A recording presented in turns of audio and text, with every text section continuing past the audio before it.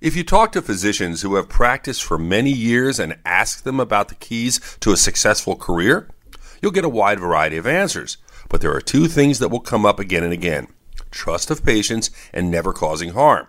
This is true on the personal level. It also could be true in public health. However, it's clear some of the trust has eroded, and there are many who have stated they either have not trusted science or may have felt doctors' advice could harm them. When you combine mixed messages and thousands of voices on social media, it's difficult to achieve a united front.